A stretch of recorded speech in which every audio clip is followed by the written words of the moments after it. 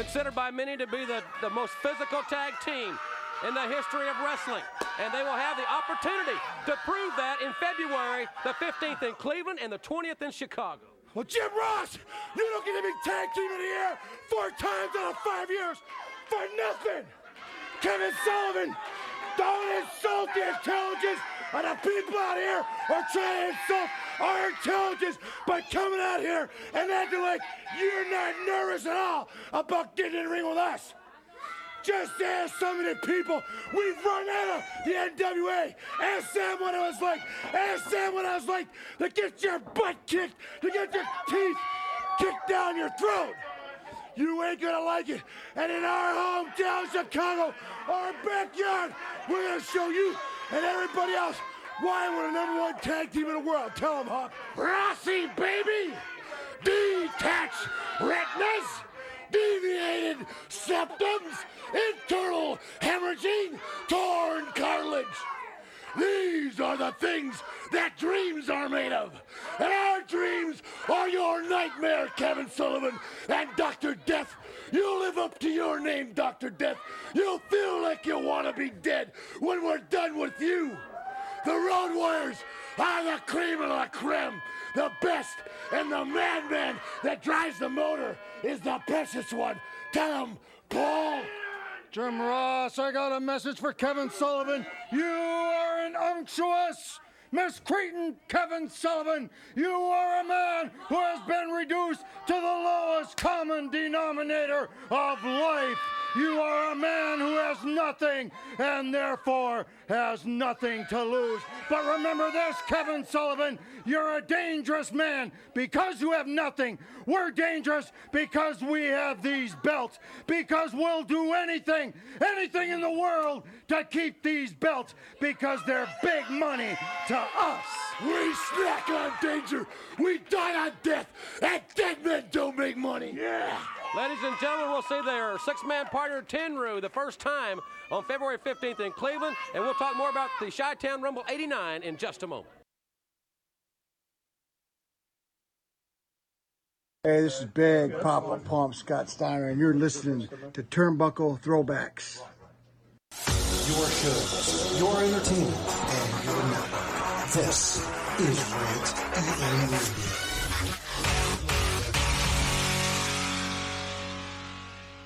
Remember, what this network wants, this network gets. I promise you that. Ladies and gentlemen, this is the main event of the evening. Broadcasting live from Shaolin, Staten Island. Freak Show Central. Where's that? New York City. The recognized symbol of excellence in sports entertainment broadcasting. It's the Turnbuckle Throwbacks Wrestling Podcast on Rant EM Radio. Proud member of the Shining Wizards Network and Dark Satellite Media.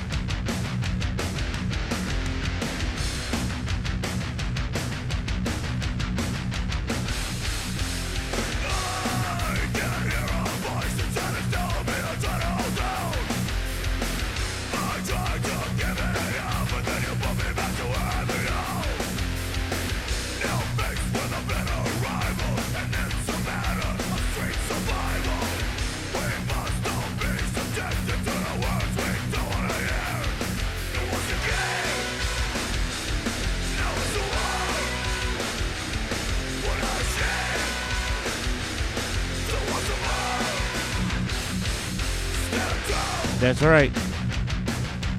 Yeah. Standing tall for 457 episodes. I don't know all about that, but Turnbuckle Throwbacks, episode 457. We're live on the rant. We're live to tape, pal. Live to tape. We'll do it live. We're doing it live, though. We're doing it live. Whoever's listening on Rant DM Radio and on Facebook, how are you? How the hell are you? We have somebody watching us on. It doesn't say anything, but it's too early in the day, man. People are at work. They don't have the luxury of the weekends off. Yeah, I was about to say. Happy Friday. People are like, oh, you're so lucky you have Fridays off. I'm like, yeah, I also put in 40 hours in 4 days. And then almost 10 hours of traveling each week, too. Yeah, let alone. So it's very easy to say that on the other side of it. Like, I mean, when I don't know, how EMS works normally, you would do, if you were on a truck, and then when I first did dispatch, you would do 3 8s and a 16. So you still had the 4 on, 3 off, but they weren't, like, consecutive. Like, you didn't have, like, that luxury, unless you had a really tit schedule. And I never really had a tit schedule until about 6 years ago. And I've been on the job for 23 years. Yeah. So, even now, like, I would consider myself now having a good schedule, but, you know, like you said, I just completed 15 years, and, you know, the first 10 years, I was working overnights. You know what I mean? That's right. When I first met you working overnights. Yeah. So, you would go right to work sometimes from the podcast. I'm done with that shit. I did overnights I did overnights on the truck 1 year, and then I did overnights in dispatch 2 years, and I had really good partners. The only thing is with dispatch, I had one partner who was in school. So she was studying to be a therapist. So she would do like 90 hours total. She'd work 40 hours and then another 40-something hours of school, did clinicals. So, like, she'd come to work at 10 o'clock at night and be fucking exhausted. So I'd let her crash out we have a mobile command center. Mm-hmm. So I let her fucking camp out in the back of that, and I would basically work by myself, you know? Yeah. Oh, yeah. Because, I mean, it was right, you know. But it's like a what do they call that? Like the unrealized, you know, it's that understanding of doing all that stuff. Yeah, I don't know. I mean, she was a lot younger than me, too, so it wasn't like I don't know if I could do that. Maybe at her age I could. Yeah. Because I know, like, I was working 2 jobs up until I moved out here. Mm-hmm. And I was like, when I started coming out here, I was like, fuck this, man. I can't do it. Yeah. I was exhausted, you know, and I wasn't making the money I was making at my first job. I just needed extra scratch for my gimmicks, you know what I'm saying? Oh, yeah. But now I don't have that extra scratch. It's funny because I was talking to a friend last night, and I'm at this age now where I'm at the crossroads of, like, do I want to stay in New York? Do I want to fucking live here? Do I want to do... I mean, I'm just... Jay and I were just talking about cost of living, about interest rates and mortgages and fucking... Jay's... Well, I'll let Jay talk about it, but, like, I'm, like, the interest rate when I bought a house was half what it is now. Yeah. You know? And cost of living is I mean, yeah, it's different in other places, but, like, I spent $60 in groceries the other day, and it was like I didn't get anything. Yeah. Oh, yeah. You know, and I'm like, and I'm not one of these guys to complain. I understand what's going on with the economy. I understand what's going on with the all the shit that's going on. I'm not ignorant. But, like, if I had a family still, I'd be in bad shape. Yeah, I mean, yeah, exactly.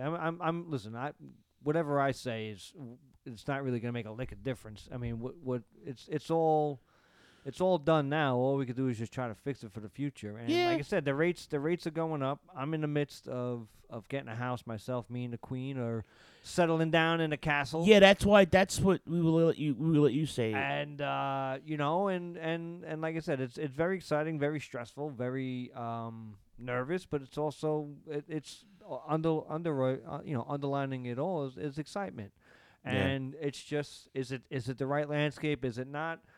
Won't tell that. We won't have that answer until the future, you know. But for right now, it's the right move for me and my family, and you know, it's gonna create stress, but which decision in life doesn't create this stress? Yeah, exactly. And I was telling him in pre-production, like, it works itself out. A lot of things outside of the finances, it works itself out. I remember, like, when I got my house, we were the 2 incomes at one point. The other income decided that they didn't want to work what they were doing. Yeah. And then we lost the house because of it. But, like, you know, you always worry about the finances, and everything else works itself out, though. You know what I'm saying? So.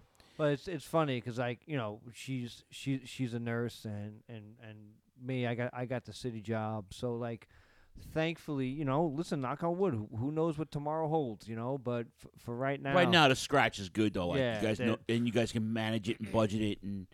Yeah, You know. it's just gonna take a little bit of adjustment, but What's you up, Rich? How are you? We call it in the ring. We go old school. We call it in the ring. Like today's episode. Like today, yeah, exactly. We call this episode, like I said, we're live on the rant. We're live in the chat room. I know Rich is checking up our buddy Rich, not my cousin Richie, our buddy Rich from Yonkers. And, we're live on the rant. We're part of the Shining Wizards Network. We are part of the Rant Entertainment Media family, and whatever Jimmy Ferrari's doing, the rent is too much. Very good. Yeah, well, we know. Yeah, well, and listen, and that's kind of what it comes down to. It was a now or never type situation for me. It doesn't look like having my thoughts and my views on the economy and what's going on.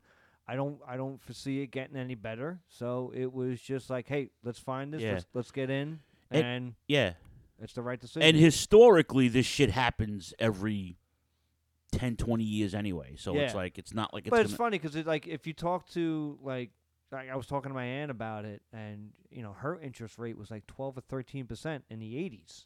You know what I mean? And like, granted, the houses cost lower, but they weren't. It's the money's all the same. It's just insert different figures. Yeah.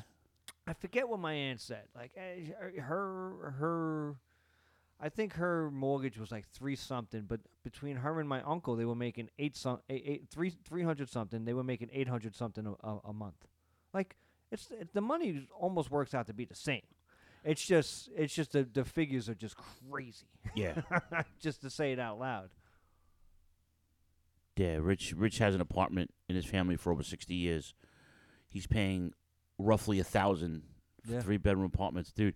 I'm paying a little over that for 1 bedroom on Staten Island, and I pay my own fucking my heat. I pay for my own heat and fucking utility. Yeah, they just jacked my cable up. These fuckers. Yep. I only Spectrum is available in the building, right? And I didn't have cable. I just wanted the internet because I have a bunch of streaming apps, right? It was $60-something for the first year, and I knew they were jacking me up. Yeah. So last year they jacked me up to $80-something. My next bill, $94. That's just for internet. I don't have a cable with them. Yep. I don't have a box or a remote, nothing. They do it on purpose. And I pay $80 a month for my streaming service, for my quote unquote cable television. Yeah. So now I'm saying to myself, that's almost $200. Do I go to Spectrum and just get a fucking box and call it a day? I would venture to say yeah. But like this is so yeah. I mean it's like Jay said, it's all relevant. It worked itself into a, the numbers always stay the same, but they vary due to what you're putting into it. So yeah. My aunt and uncle just retired to North Carolina. They were in Massachusetts for the last 40-something years. My aunt's it's my dad's sister. So she grew up in Ridgewood, but she lived in Boston, 20 minutes out of Boston for like the last 40 years. So they just retired to North Carolina, and she fucking loves it. Yeah. She goes, the weather's ridiculous, but the people, the accents are outrageous. But she should talk. She has my accent. But I love how she never, like, her husband's from New England. My uncle Mario is French Canadian. He's from New England. But their kids, both their kids have that Boston accent, the Kaz, Pocky Ka. They don't have it though. My aunt never changed her accent. I'm so happy about that. Shout out to Aunt Tracy. I was just gonna say maybe in certain situations she may, but I've never heard her say, and I was going up there since the '80s. Yeah. So, okay, enough of bitching about money, because no one's gonna fucking help you. You know what I'm saying? Yeah. But there's a lot to talk about this week. We had a lot of wrestling chat, and we have a really cool throwback for you this week. I was excited. Digging the crates, as they say in DJ world. We're digging the crates. It was awesome. I actually really enjoyed it. Yeah, you know what? This is and we'll talk about the pay-per-view, but this is this is right before Clash of '89, and this was the first pay-per-view under the Turner banner. Yeah. Like 91 was the fucking cutoff of the NWA, and I mean, like, officially, right? But this is still NWA. But NWA still has their stank on it till like 92. Yep. And we'll get into that, all of that in the second hour of the show. All right. So where do you want to go first? Well, I think we should go with the big news of, after we recorded last week, they AEW dropped the bomb. What's up, Matt? With CM Punk being injured, and they were saying on Wednesday that he came out limping after the MJF promo. And Yeah, it was clear. It was clear. They have footage of it of him limping. Yeah. So apparently he has a few broken bones in his foot, and Tony Khan announced that he's going to be doing an interim champion for the time being, which I like. You know what? I'm not against it. I agree. I think it's a way to be different than it's like UFC. Yeah, it's the way to be different than WWE. Yeah. Guys get hurt. Guys don't cut weight. They have interim championships. Yeah. And it keeps a story. Yeah, It's an instant story, though. It's an instant story coming back because now you have whoever's the champion's going to come in, and then Punk's going to be like, well, no one ever beat me, and hopefully it's MJF. I mean, they laid no mention to MJF this past Wednesday. I know they took all this stuff off the .coms. It's such. I'm telling you. I mean, listen. Maybe with the stuff with Naomi and Sasha, it's bleeding into AEW, and they're just kind of using it. But I don't know, man. I still think this is a huge work. I have that feeling about it, but I like it. I like that idea. And they had it was a battle royal, right? It was a casino royale. Yeah. So they had a battle royal. Whoever wins battle royal fights Johnny Moxley. And, of course, it was Kyle O'Reilly. Yeah, but and then that was the other thing that, Tony Khan was defending. He was, I don't know. I think sometimes he should stay off social media, too. But he, was fighting back and forth about why is it Jon Moxley the number one contender? People are pointing at, like, Anthony Ogogo is, like, undefeated for the year, but he's like, Anthony Ogogo's been on Dark. Yeah, and when's the last time he was on a major television storyline? Or on TBS or TNT where Dark is on YouTube, isn't it? Yeah. No, yeah, Dark's on YouTube. Yeah, you have Rampage and you have Dynamite. Yeah. So there's Anthony Ogogo's undefeated. Anthony Ogogo's not on TV. Yeah. And it's like Stevie Richards in the 2000s on Sunday Night Heat, where he just had it was his show. He built a career on that. You can't, to me, I don't think it's a bad thing to have Jon Moxley, because the idea always is something happens, a guy can't make it to the show, gets injured, you got to replace him with someone just as good, if not better. And Jon Moxley does fit that bill. I think I know you're not the biggest Moxley fan. I'm not a Moxley fan at all. I just can't. For me, he's overrated. Mm-hmm. He's not a bad wrestler. He can cut a promo. I don't. It's not like, for me, I just can't. There's certain guys that I'll never get emotionally attached to, unless something drastically happens in their career storyline wise. I can't invest in guys like that. Now, I will say, Kyle O'Reilly wins the Battle Royal. I believe it should have been Eddie Kingston. Eddie Kingston cut a fucking promo and a half too. I think it was on YouTube or what have you after the thing. But I really wanted Eddie Kingston. I think this was a time, maybe like I said, not to win the belt, but at least be in the running. And You know why Kyle O'Reilly won? Is it to shut the internet fucking fans up? Because that's one. Yeah. Well, yeah, but that's actually a great point. But that wasn't my point. The other point I would say is that Kyle O'Reilly versus either Goto or Tanahashi isn't a match that they want to promote on a pay-per-view. I would promote that. Yeah. I'm a mark for that style of wrestling, as well as our media crew that we hang with, right? Absolutely. It's not appealing to pay-per-view, though, which bothers me because listen, I didn't see when Kyle O'Reilly won the World Championship in Ring of Honor. People were the Ring of Honor purists were like, this is the time of difference now, and this is a new era, and it's about time to give it to somebody like him. And then there was the casual fan like, who the fuck is Kyle O'Reilly? Yeah. Right? And primarily a tag team wrestler for his entire career. He gets the singles run, and it becomes a bad stank on him. And I'm like, I don't know, man. I like Kyle O'Reilly. I'm not. I always did though. Like, and I was there when he won the title at Final Battle. So Yeah. I'm not mad at it. And we all, Kyle O'Reilly, when he was in NXT, he was like an unsung hero when they all had the belts. He like, Adam Cole would be cutting a promo, but you just watch Riley in the background. The guy's a fucking star. He does have charisma. He just needs a chance. I've always said that, even in NXT. It was tried. They tried the Kyle O'Reilly project. It really kind of didn't kind of work out. But I think it could something can happen here, and I think this is a start. We can see where it goes. Moxley against Kyle O'Reilly. I'm a fan. It was a good match. Yeah, I'm a fan of this. So.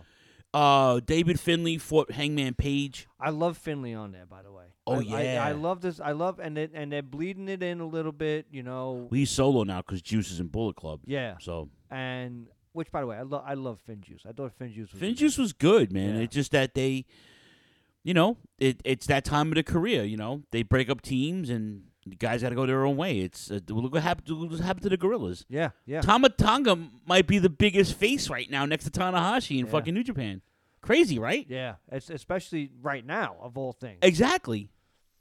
But I think Tonga's another good example of that guy who can bleed reality into professional wrestling, where you don't know what's real and what's not. But that stuff with the Good Brothers good a few months storytelling. ago, yeah. Oh, Yeah. it's good storytelling. It's just having the social media presence. Yes, it's having that, and that's the psychology 2.0 of professional wrestling now is to use that. And AEW does a very good job with this. I like, and you made a really good point about bleeding stuff out between social media having a presence in pro wrestling now, and everything basically. But in pro wrestling, it's a work, it's a shoot, it's a work, it's a shoot. And then Tama Tonga with the podcast, it all worked out, Pac fought Buddy Matthews for a new title tournament. Wait, what's the All Atlantic Championship? You might want to look that belt up online and see what it looks like. I don't know if you've seen a belt. I haven't seen it It's actually beautiful. So they're taking different nations of wrestlers fighting. So Pac beats Buddy Matthews. Really good match.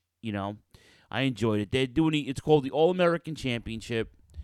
It represents over 130 countries that watch AEW weekly. Actually, it's not a bad looking belt. So I think it was a boy Justin from Inconclusive. He posted on the internet. Having an AEW championship is like winning a consolation prize, or like what you get a participation prize. Yeah. Everybody wins one. And I was like, I gotta ask Jay if he feels the same way. They do kind of like they got the TNT belt, and they were out in France or something, like Guevara and what's her fucking who's name? engaged now to be married. They're engaged, so they were in France. So he was, but Scorpio Sky, he was on the show. He got challenged by the hell. They can use Wardlow. Yeah, they can use another singles belt. Yes, but it is starting to get a little. I would like to see the trios belt before we would see another singles belt. And I know that the trios belt is supposed to be in the works. They have a lot of. That's the thing, and it's so funny you say that. They do have a lot of tag team 6-man tags. They should at least think about it. I mean, like I said, NWA, WCW at this time, they had the 6-man belts. I mean, World Class had them. World Class did it better. Because they did it basically for the Von Erichs, right? Yes. But what Fritz did better than everybody else was, at that time, there was still a territory. Yep. So now you're rotating guys from everywhere in a 6-man situation. And then Skandar Akbar had a stable. Yep. Percy had his stable. So now you had that constant switcheroony, you know what I'm saying? AEW's got they got enough factions to make it interesting, at least. And then, like I said, you can always pair people up after the fact. But another singles belt, I'm not mad at it because it does, But at what point are you going to start becoming? And I hate to say like WCW, but like TV belt, cruiserweight belt, You know what I mean? Listen, you're gonna get the WCW comparisons. No Tony matter Khan, what you do, yeah. Tony Khan has gotten them since he started. Yeah. My only knock on them is the shit booking. It's 50-50 because some of it's brilliant and then some of it's fucking awful. Yeah. And then of course the whole let's have 200 people on a roster and only have 60 wrestle. Yeah. You know, it's ridiculous. They're bringing guys and girls in at a quick rate and they're turning them over. It's like and like I said, that's what I'm saying. Like I really kind of want to hate the idea of another singles belt, but you need something. You need, because it's the undercard is stale. You know, and once again, to make the comparison to WCW's undercard was always better than the main events. And this is kind of like, I want to say almost pre-attitude era WWF, where it's the undercard really didn't mean anything, and the main events is what is the top guys is what brings you here. The matches are good, but the storylines, it's all sizzle, no steak. And to me, I think right now, another title belt can help that. Yeah. Let's see where it goes. Especially, listen, I'm a big Pac fan.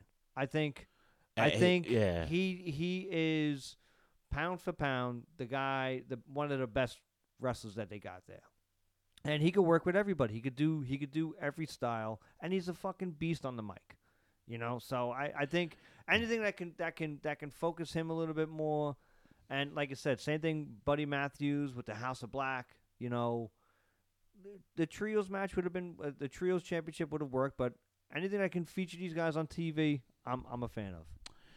Before I go on with the rest of the night with AEW, I just want to another reason why I think Moxley, two more reasons why I think Moxley is going to be fighting Tanahashi at Forbidden Door, for the championship is he's a part of their roster, and he's revered, and by a lot of the standards of New Japan, he's in storyline not very liked, right? And then fucking Danielson's hurt, I think. So I think if that should be his spot, and it might be his spot before MJF. Maybe I'm going too far ahead, but no, I think you're right. You know, I'm just, you know, and listen, if you want to further the MJF, you know, program persona, you would put Danielson there first before MJF. Let him fit the narrative. I think it's not a bad look. I think same thing. I think Danielson's out right now, injured, which is bad. But like you said, it's the idea of if you're one of these guys that aren't quote unquote being featured, you should be ready to go. It's a plug and play. Like I said, a Kyle O'Reilly, you know, Adam Cole may be injured as well. Yeah, he called out Paige again after Paige's match with Finley. It was National Best Friends Day. I tagged everybody. I tagged all my best buddies on Facebook that day. Trent Beretta is out. Yeah, cuts a promo. His partner's in Japan. Yeah. And obviously they're called the Best Friends, and of course FTR comes out, the Ring of Honor Tag Team Champions. Love it. And they were like, he was like, "You're getting mad at us. You should really get mad at us. You should be getting mad at fucking Will Ospreay's bitches, you know?" Yeah. Who comes out? Will Ospreay. Beautiful. And him and his boys, Aaron Hanare and the two other cats that he hangs, the other two British boys he hangs with. I forgot the names already. Mark Stevens, and I forget the other guy's name. But they came out and they did Robbie Eagles? No, it wasn't Robbie Eagles. No, Robbie Eagles is in Chaos. Yeah. Sorry. Yeah, no, that would have confused me. Like, when did Robbie Eagles join the fucking United Empire? Am I that far behind New Japan? I am. Well, yeah, you are. You got to watch Dominion on Sunday though. You should. You should. I'll give you. I know you gave me. I got the gimmick. I gave you the gimmick. Okay. So, you know, Will Ospreay didn't even cut a promo, and he kept saying, "You want me to go get on the mic?" Yeah. Nah, I'm not getting on the mic. I like it. Will Ospreay, clearly one of the best. You want to talk about guys in the States? He's probably pound for pound one of the best in the world right now. Yeah. And he's underrated because A, he hardly wrestles in the States. That's A. And B, he was hurt for a hot minute. But his pedigree, he was endorsed by the biggest and baddest. He was brought in by Okada and Tanahashi, and AJ Styles was one of his guys that vouched for him and shit. The future is limitless. Yeah. For Will Ospreay. Will Ospreay, as they say in Japan. He is, and like I said, he's somebody that he was just on the shelf for a little bit. I think Yes, he was hurt. Yeah, Right. and had to pull out of some dates or whatever. So I'm glad to see him on AEW. And I'm glad, and Forbidden Door, and he's gonna be fighting somebody, and on top of that, he's got to. And listen, I'm a faction mark, so like, I love all these factions in AEW and New Japan, and like, I love all that shit, So anyway, that was just a side note on Will Ospreay. Thunder Rosa. Open challenge for a title. Marina Shafir answered. I like it. Mrs. Roddy Strong. Like it. Another chick you forget about. Yep. That's Ronda Rousey's BFF. If you're best friends with Ronda Rousey, you should be fucking tapping people out on a regular. And I mentioned this the other night to a friend. A lot of the MMA chicks, your girl PVZ, right? Oh, yeah. All these chicks that make that transition from MMA to wrestling, it's almost natural for them. Yeah. Just learning how to take bumps is the side note. But I think that natural progression, and you're going to see a lot more of this, man. Yeah. And we mentioned it last week. There's another chick. There's an MMA chick. Oh, I forget her I name. forget her name too. But we looked her up. She's going to NXT. So yeah, and like I said, it is kind of a natural progression if you're willing to put yourself out there. Like you said, Ronda Rousey is first off, I should say Shayna Baszler is a perfect example of this. She took to it very well. Yeah. But I mean, I would say as a transition, she's definitely a head above Ronda Rousey. Ronda Rousey has done great. Don't get me wrong, but like I said, and it's just gonna work. PVZ, for whatever reason, is just natural heel. I mean, she's just gorgeous to look at. It's like, we're actually staring at her right now, but she's almost like a natural Missy Hyatt, where she's just kind of like that down south feel, where you look at her and you just hate her because she's just gorgeous. Yeah. So, right. But absolutely. But yeah, and so Marina Shafir, I think is good, but once again, and it's the problem that AEW has, is that they just got too much going on. They got too many people. Athena, there. Ruby Soho was a big introduction a few months ago. Now she's relegated to Dark and Elevation. Barely even Rampage. So we gotta see how it's gonna shake out. I think things are gonna start coming ahead. They're gonna, I didn't even was Jade Cargill on the show this past week? No. Yeah, it was Mark Davis and Kyle Fletcher. I'm sorry. Yeah. That the Will Ospreay with his boys. Yeah. Okay, I'm sorry. Go ahead. Finish this. But so we got to see how things come out in the future. But having Marina Shafir against Thunder Rosa should hold on to this belt for a long time. I'm a big fan of her. I think she works hard. She's got a great character. And we'll see how far it goes.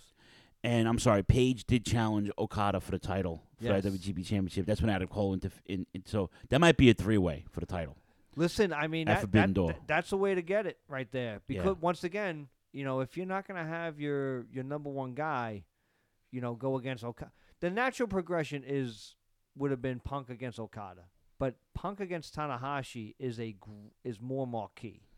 If Punk is even... I mean, listen, this is before he got hurt, but I'm Right. saying that's more marquee.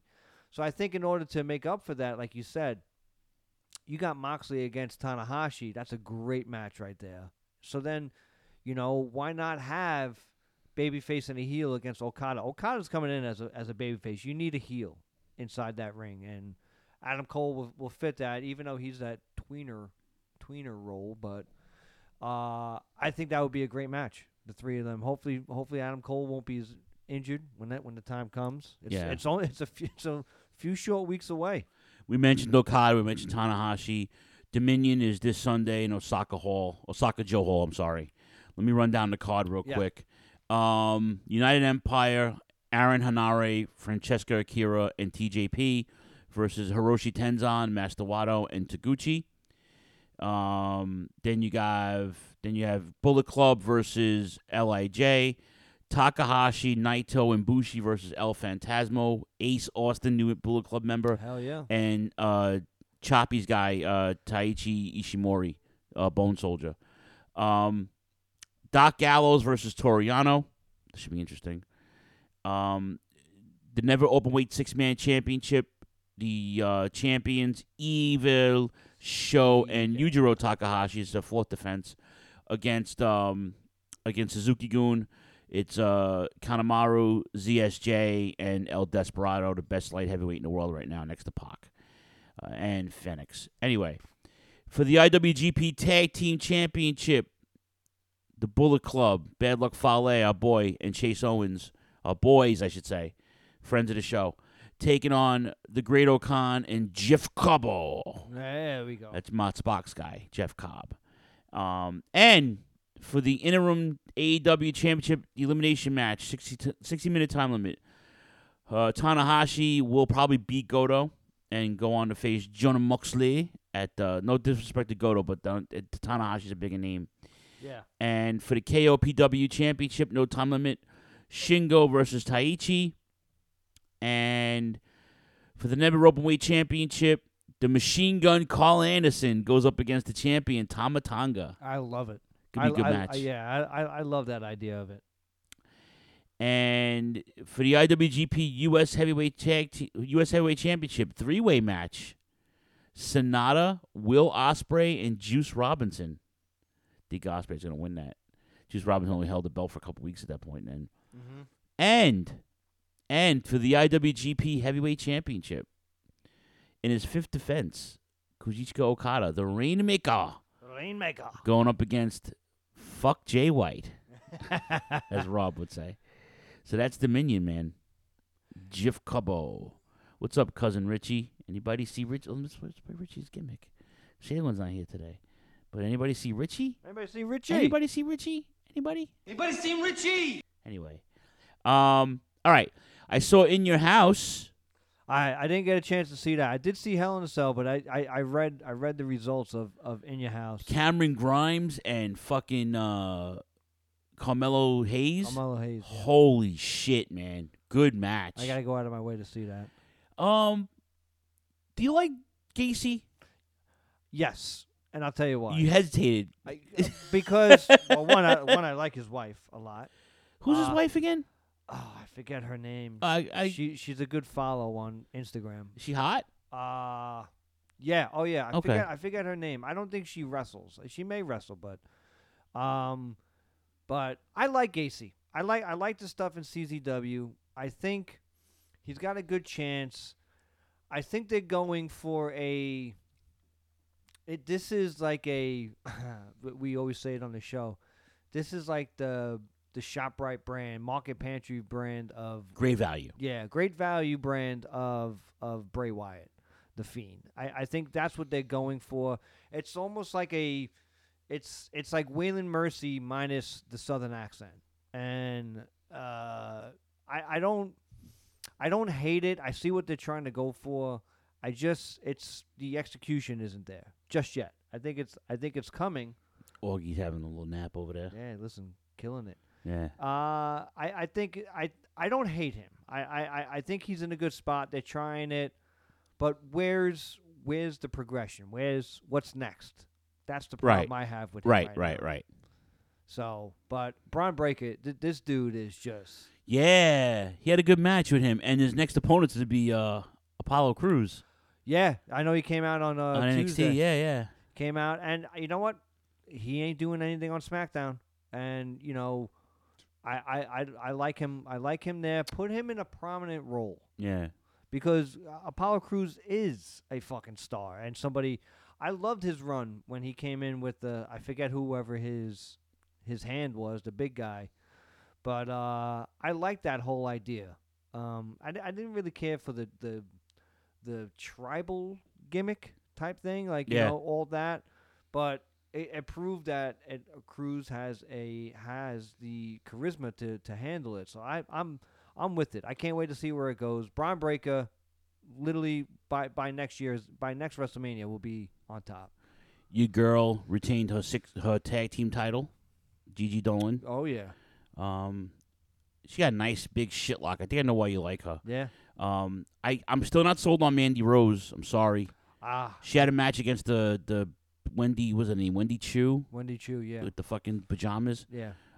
Sleeping Beauty. Sleeping Beauty, yeah. That was all right. And what else is going on in NXT that interests me? Anything? Oh, the Creed brothers won the tag straps. Yeah. From Pretty, whatever the fuck the British dudes.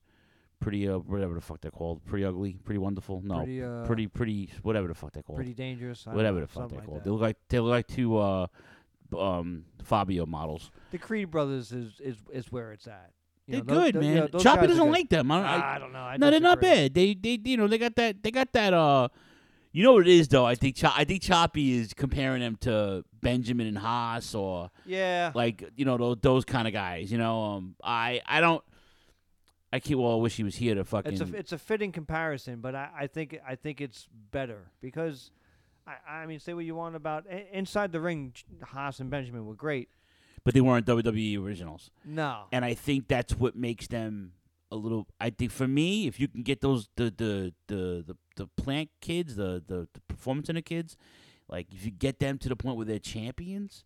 Yeah, and over with and the can crowd. Sell, yeah, and sell it through, and then you've earned your fucking stripes. Braun Breaker's a perfect example of that, and like you said, I mean, this is the direction that it's the future, man. This is the direction that they're going. Like I said, Roman Reigns is another one where he was a product of FCW, and didn't really wrestle anywhere else, and didn't need to. And Braun Breaker's another one where it's like we just got this guy and. He's born and bred here. We don't need anybody else, and that is 100% where they're going with this. So, I mean, I'm not mad at it. Like I said, to me, I like seeing the future. The future looks good. The Creed brothers, I like them.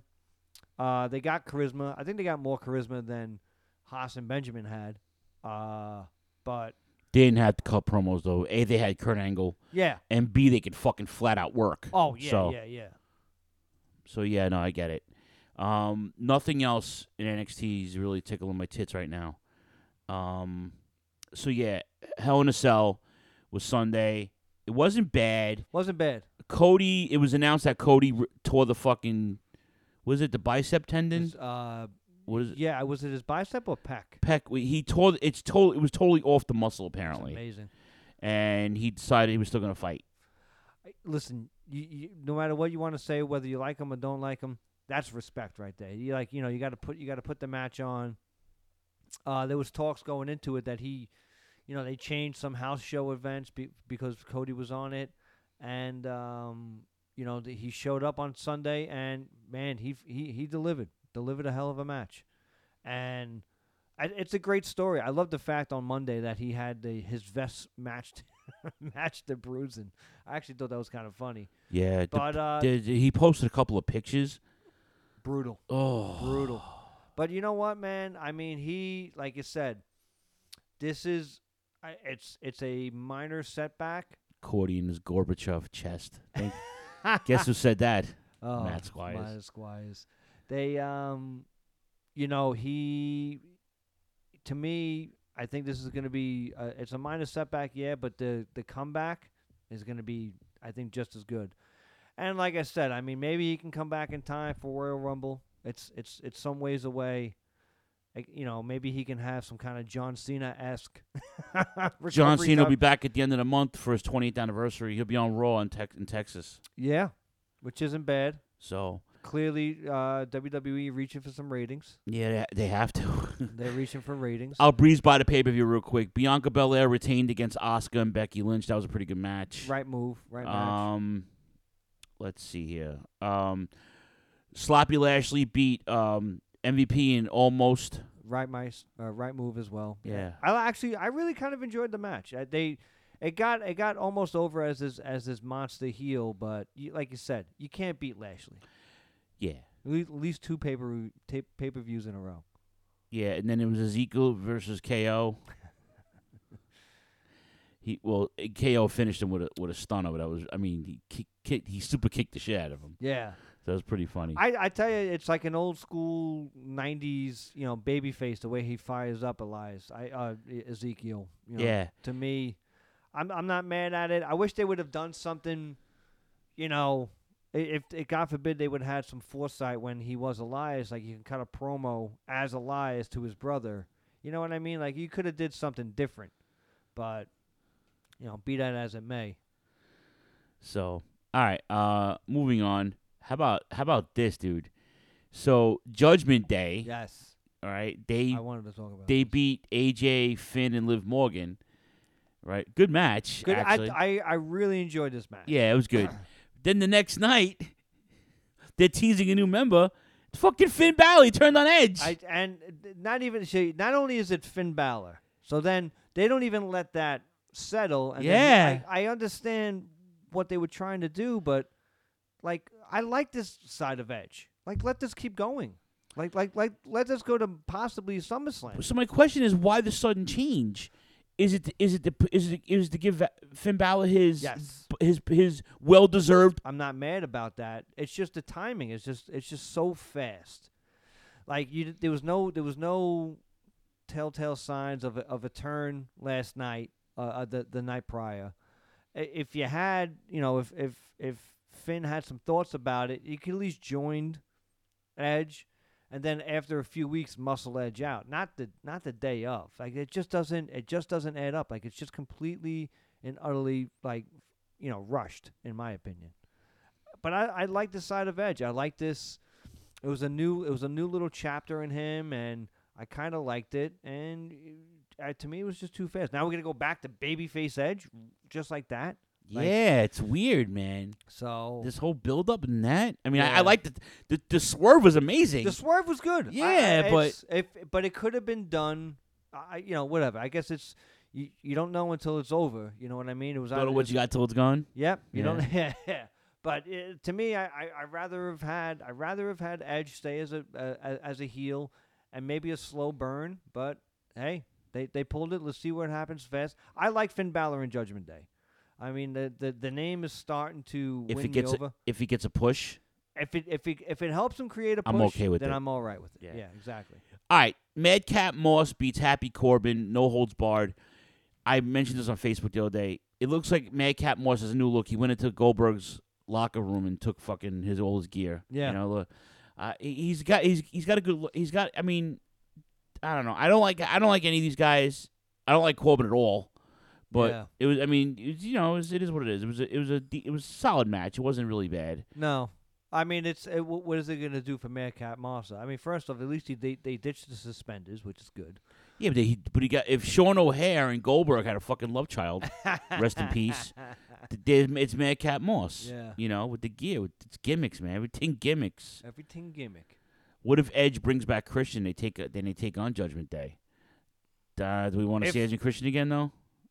Because Christian's about to break up with the Jurassic boys. But I mean, who knows what kind of contract he signed? I don't know. But I mean, I don't know. It's like seeing the Hardys. I don't want to see these. If you ask me, do you want to see Edge and Christian back together? No. My first answer is yes. No, I don't. I don't want to see these guys anymore. I don't want to see these old. It's like I don't. I really don't. I want the well established teams now. Yeah. Or make new teams. Yeah. Oh, and yeah, no, I agree. You can't listen. Stop beating a dead horse. You're gonna get glue eventually. I get it, but I loved Edge and Christian. I was a big fan of Edge and Christian. I don't want to see it in 2022 though. I'm sorry. Yeah. I don't. Theory versus Mustafa for the U.S. title. Good match. Loved it. It was a good match. I love this match. I think Mustafa Ali needs in his hometown. Yeah, needs a little bit more TV time. I'm glad he's on. The right call was made as well. Excuse me, Theory as the champion can go further, I think, than as Mustafa right now. And of course, the match of the night, clearly, Cody beating Seth in Hell in a Cell. I loved it. Like I said, I got it was the right call, even though Cody's hurt. The next night, I remember being confused, like, wow, Cody's gonna win even with that, and I was like, at first maybe he doesn't need surgery, but it just looks so brutal. I was like, you gotta With it's the gotta be. sledgehammer. So then the following night, it all made sense why Cody wins. So then I'm like, okay, that's good, and because I wanted it to be, maybe almost like a Seth Rollins babyface turn, Mossberg. I like you, that. Matt. Mossberg. I almost was thinking about that it could be a babyface turn for Seth Rollins, in the sense of that if Cody's out, who's going to be your next babyface? Have him flip over and be Seth. But I kind of like the fact that they are going to keep him kind of in between right now. So I love the match. Cody, I think Cody, I think he without a doubt delivered. It was, Yeah. and like I said, I mean, it just his injury looked brutal. It just looked brutal. Rollins wearing Dad's polka dots. Yep. Fucking brilliant. Cody breaking the bull rope out as an homage to Dad. Yeah. Love that too. Shaylin actually sent me a link. They're putting out a Funko Pop of Dusty in the polka dots. Oh, really? So I'll have it with this one. Yeah. I'll have them side by side. Next to the porcelain homemade. That's right. That's right. That's right. You like this hat? I sure do. Sure do. But yeah, and like I said, I mean, I'm glad to see it was a good pivot the following night. Like I said, it's just now, in my opinion, the WWE, there's a lot of unknown. There's a lot of unknown because Roman Reigns is now off Money in the Bank. You know what I mean? Like, yeah, these Hollywood guys are gonna have to fucking come up with some good writing. So maybe Cena's coming back. Maybe there's gonna be a match for just in time for SummerSlam again. Cena coming in, I'm not mad at it. I think absence makes the heart grow fonder. I think he's gonna come out to an amazing ovation. I think he's gonna deliver. He's probably not gonna wrestle. I just at least not on Raw. I mean, maybe they're gonna play something in the future. They're gonna plan something for SummerSlam. It's right around the corner. So I'm a fan of it. But like I said, they are plagued right now by injuries, and like I said, they need guys to, like I said, Mustafa Ali, he's getting a little bit more TV time. Is he going to be the next top guy? No, but this is where you move the Finn Balor's up. This is where you move, even an AJ Styles, you can move back and forth, and to me, I'd like to see some more guys get plugged in. And I don't know. I call me crazy, but I have a hankering that Cesaro's coming back at some point. I don't know why. I just feel like he's WWE bound. I think for whatever reason, they're starting to scrape the bottom of the tank here, and they realize they need some stars. And, Cesaro's been off TV for a long time. Yeah, what about Ciampa? Good question. Oh, Ciampa. Yeah, Ciampa's another good one, but he's not being positioned right. Right. And that just comes down to the writing. That comes down to the booking, the writing of it all. This is like a baseball or a football team having this roster that they're not the guys are on the bench. Like, put me in, coach. Yeah. And like I said, you got me in. I mean, we could talk about it right now. You got Ciampa, you got AJ Styles, Finn Balor. I mean, you can all on the same roster. You can plug and play, and I mean, even guys like The Miz. I mean, you got you can always The Miz can come back around or whatever. By the way, Maurice looked amazing. Oh my God, what a dress she had on Monday. She put on a little weight. But I like that though. I like it. Oh my God, she looked good. Threaten me with a good time. But French bitch. The Miz can he can circle in. It's there's a lot to do, but for whatever reason, and obviously, it just kind of it's weird. I don't know. There's just the company as a whole, to me, is kind of it's very interesting to see Stephanie going home and all this stuff, and they're saying that it maybe caused some internal strife. I don't know. I think it's just very weird. Like I said, Roman taking off. I think we could possibly see some new stars come up, but Roman's coming back. Because now with yeah. Cody out, I think Roman's going to be coming back. Maybe Cena's going to have a match. Can't be against Roman. We already had that. But, you can have a Cena against Austin Theory. I think that would be a great match. Yeah. Any other news or notes for you? I was interested to read that Vince McMahon is shopping around his memoirs to get published as an autobiography, which I'm not mad at. I think following him around and to get it, you gotta. He has a little Hulk Hogan sense to him, where you kind of have to try to separate fact from fiction, but a glimpse inside of his brain would be a great thing, I think, and I hope it happens. I know they're talking about that documentary that he has a hand in making, which once again, WWE has a great history of whitewashing facts from us. So, but that was pretty much it. So,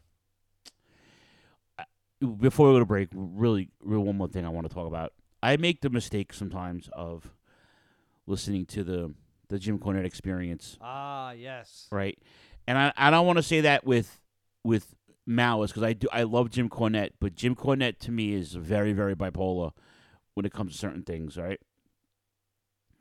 Mott's Box says you get 25% truth out of Vinnie Mac. That'd be fascinating. Yeah, he's not wrong. You're not wrong, but you're not wrong, Marty. So, him and this guy Brian Last, who has the 605 podcast, which is like I listened to a few episodes years ago. It's the Great Value Turnbuckle Throwbacks, basically what it is. They're good, which is better. You know, whatever. I'm sorry, I'm stating fucking facts here. Okay, and I never toot my own horn, but I am today. All right. Toot. Oh yeah, you know what? Don't I have that? Don't I have the Arn Anderson thing?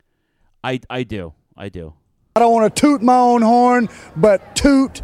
Yeah. I do. Anyway, so Jim Cornette painstakingly breaks down every show on television. That's why the show is 3 hours long. Yeah. And whatever pay-per-view and whatever. So they had a stat. Like, was it not this week's Raw? Last week's Raw had a total of 12 minutes of wrestling. That cannot be right. It makes sense. They broke down the commercials, the promos, the spot, and it was like 12. And I was like, holy shit. So now, of course, I record on, I have Fubo TV, which is my quote unquote cable TV, the streaming service. And I tape Raw and SmackDown every week, right? Yeah.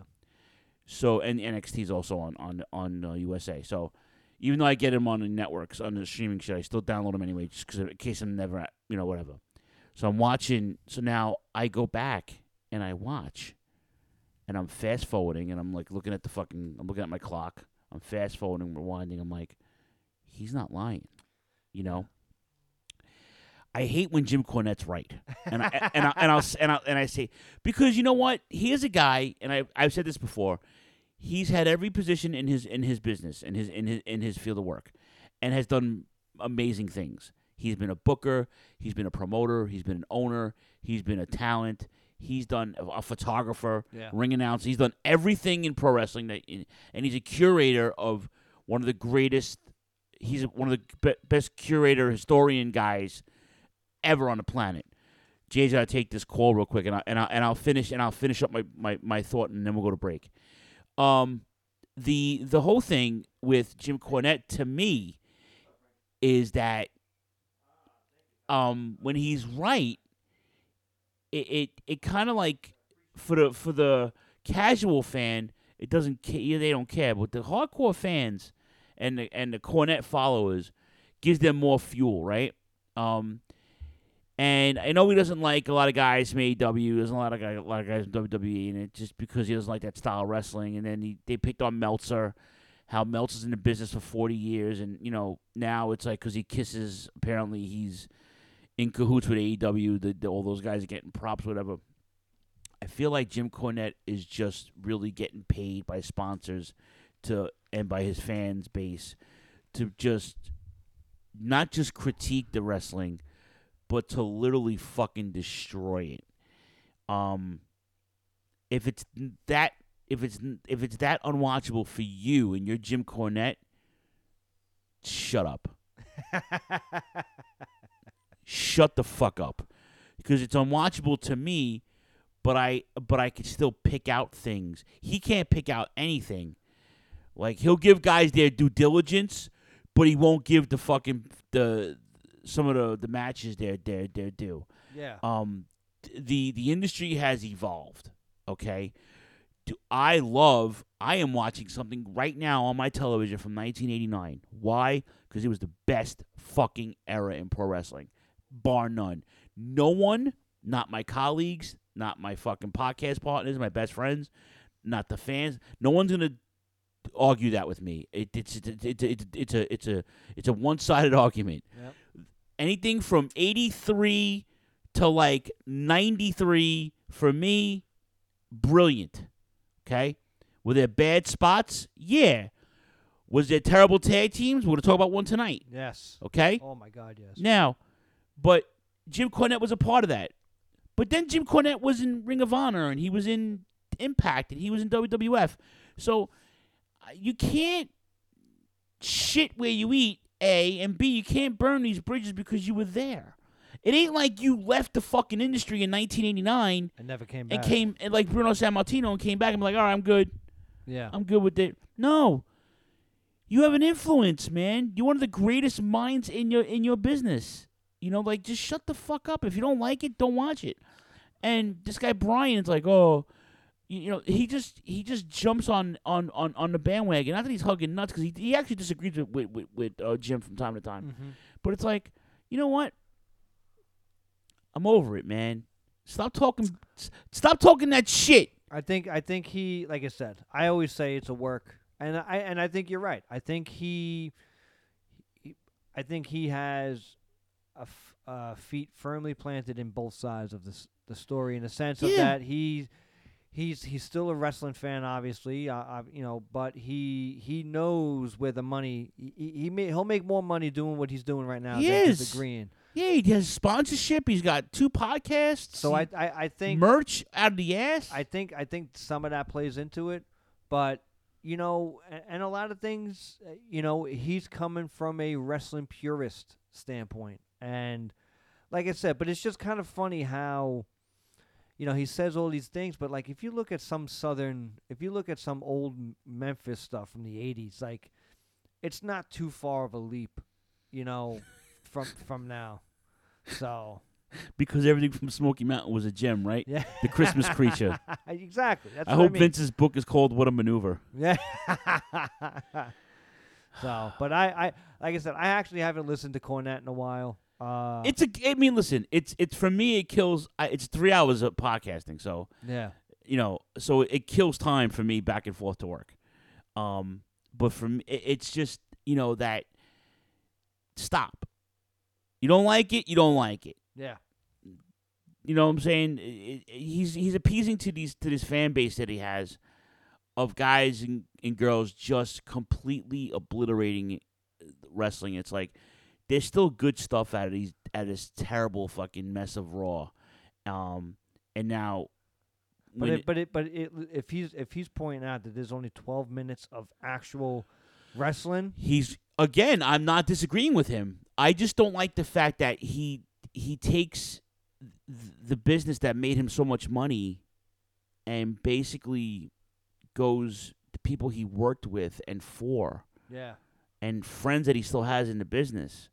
And, like, it's almost like a fuck you. Like, you know, like, it's like, you know, if you work at a gas station, your friend works at the gas station, and your best friend works at the gas station across the street, you're doing the same fucking job. Don't shit on him because he's not working for your gas station. Yeah, you know what I'm saying? Of course. I'm just like, it's that fucking hillbilly hick mentality, man. It's like everything's a cliche, everything's a fucking, and he abuses it, and I'm like, oh, and he has so much power, and he has so much influence on the game. Like, take that podcast and listen. We critique shit too, but I could still, I could watch Raw and pick something brilliant out of that 12 minutes. Like you said, the Cody Seth Rollins right? thing, yeah, I can do that.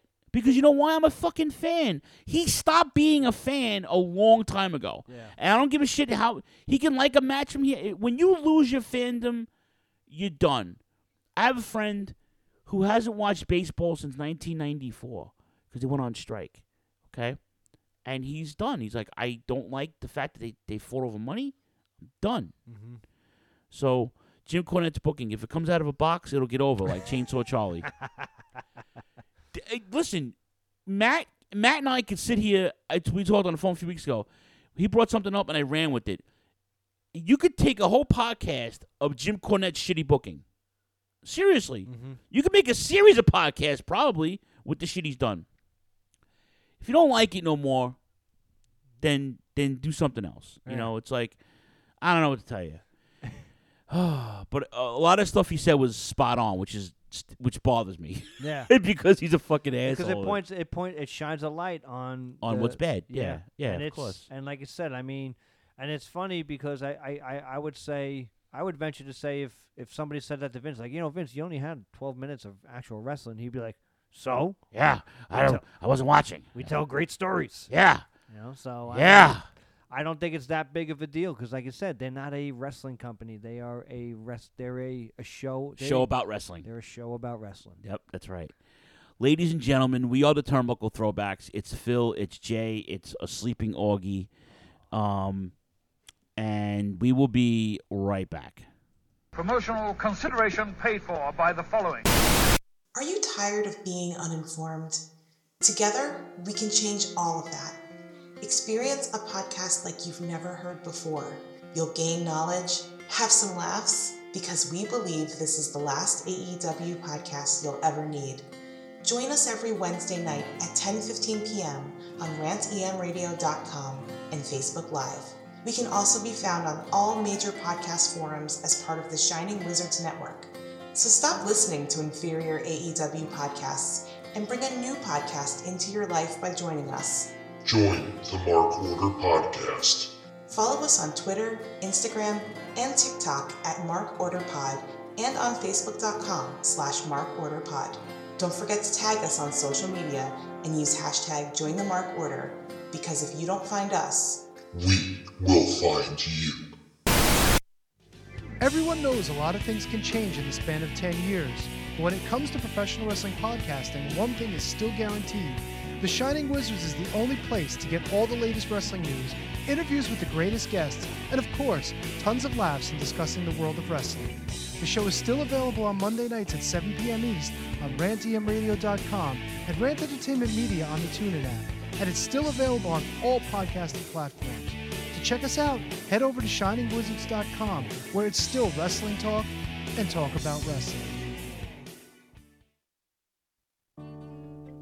Are you tired of being told what to think and believe by Hollywood elites and politicians who just don't care about you? Tired of not getting the truth when you watch the news? Tired of trying to figure out what pronoun to use? Tired of mob mentality when all you want to do is think for yourself and make up your own mind? That's where we come in. This is Justin. And Vince. Your host of Inconclusive Breakdown. We are a weekly anti-PC podcast bringing you entertainment and current event news without any spin. If you want to truly stay informed on what's going on in the world, then give us a listen every Sunday, anywhere you get podcasts, at least till Zuckerberg and Twitter Jack deplatform us. And as always, we're proud members of the Shining Wizards Network.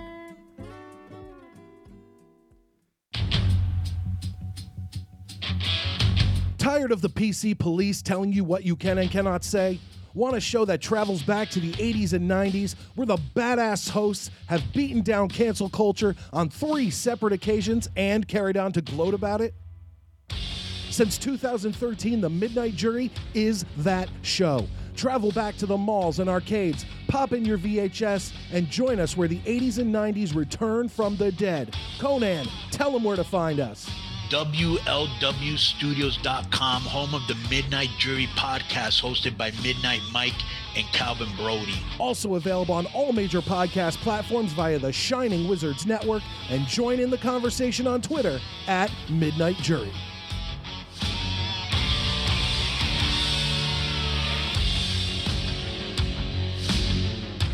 This is Doc Gallows and the Machine Gun Carl Anderson, and you're listening to Turnbuckle Throwbacks with Phil, Jay, and that pain in the ass Choppy, and that's just too sweet ski.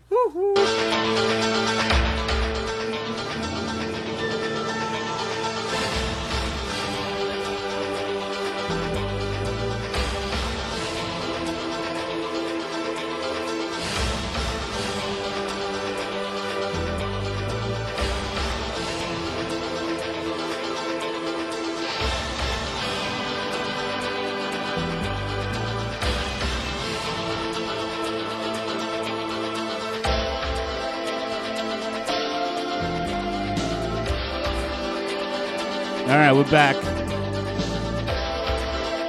Turnbuckle Throwbacks, episode 457. You hear that music, you know what it means. Thankfully, it's not as hot as it is today as it was back at Fort Bragg's, North Kakalaki? North Carolina. All right. Yeah, all right. Well, so let's get right into it, man. Let's get the gimmick. Let's get the gimmick going here. And now, here is your Throwback of the Week, sponsored by the Shining Wizards Network and Rant EM Radio.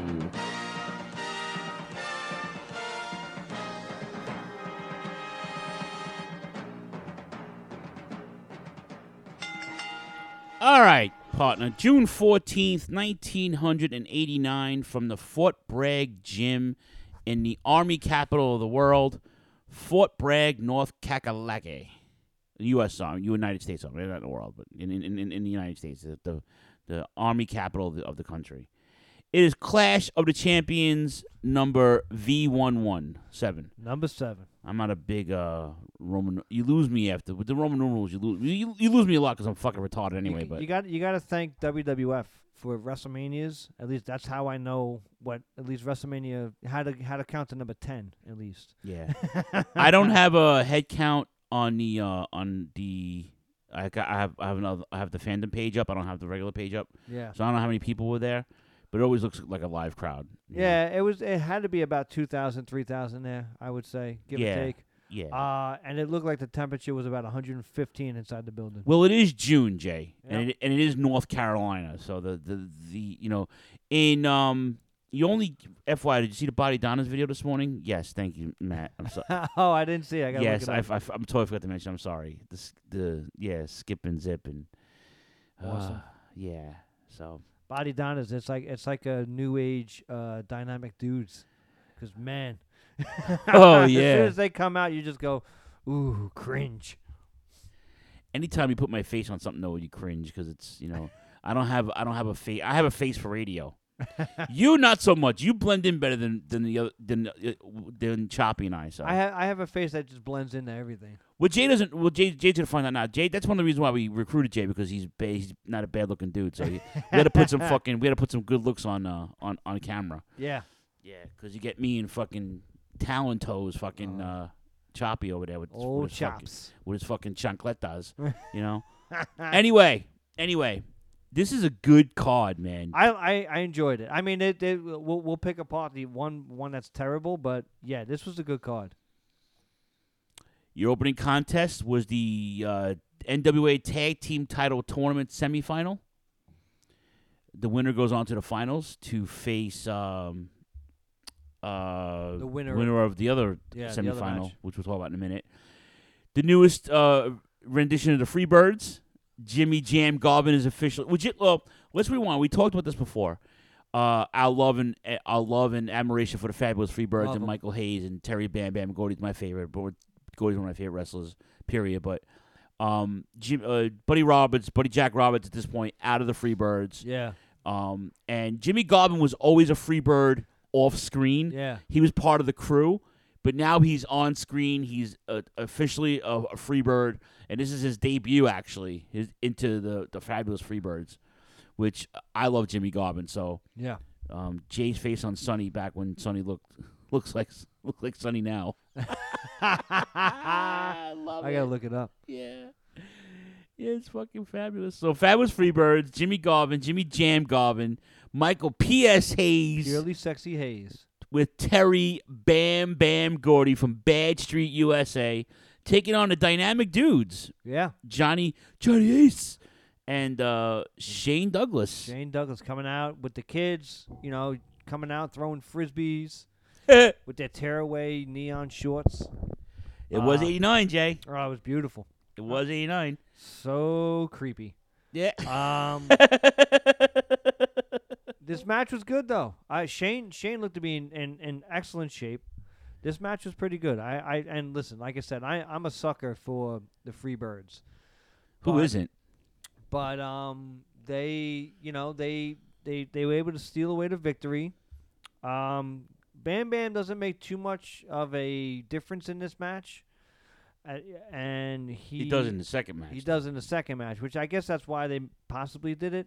I'm just trying to understand the booking, but it was this was good. Listen, Freebirds get heat. No matter where they go, they get heat. I mean, I know in the coming months and possibly I think the next year they try a face turn with them, which is you should just never do.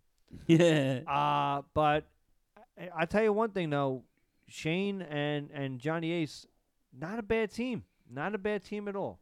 Oh, all these guys can work.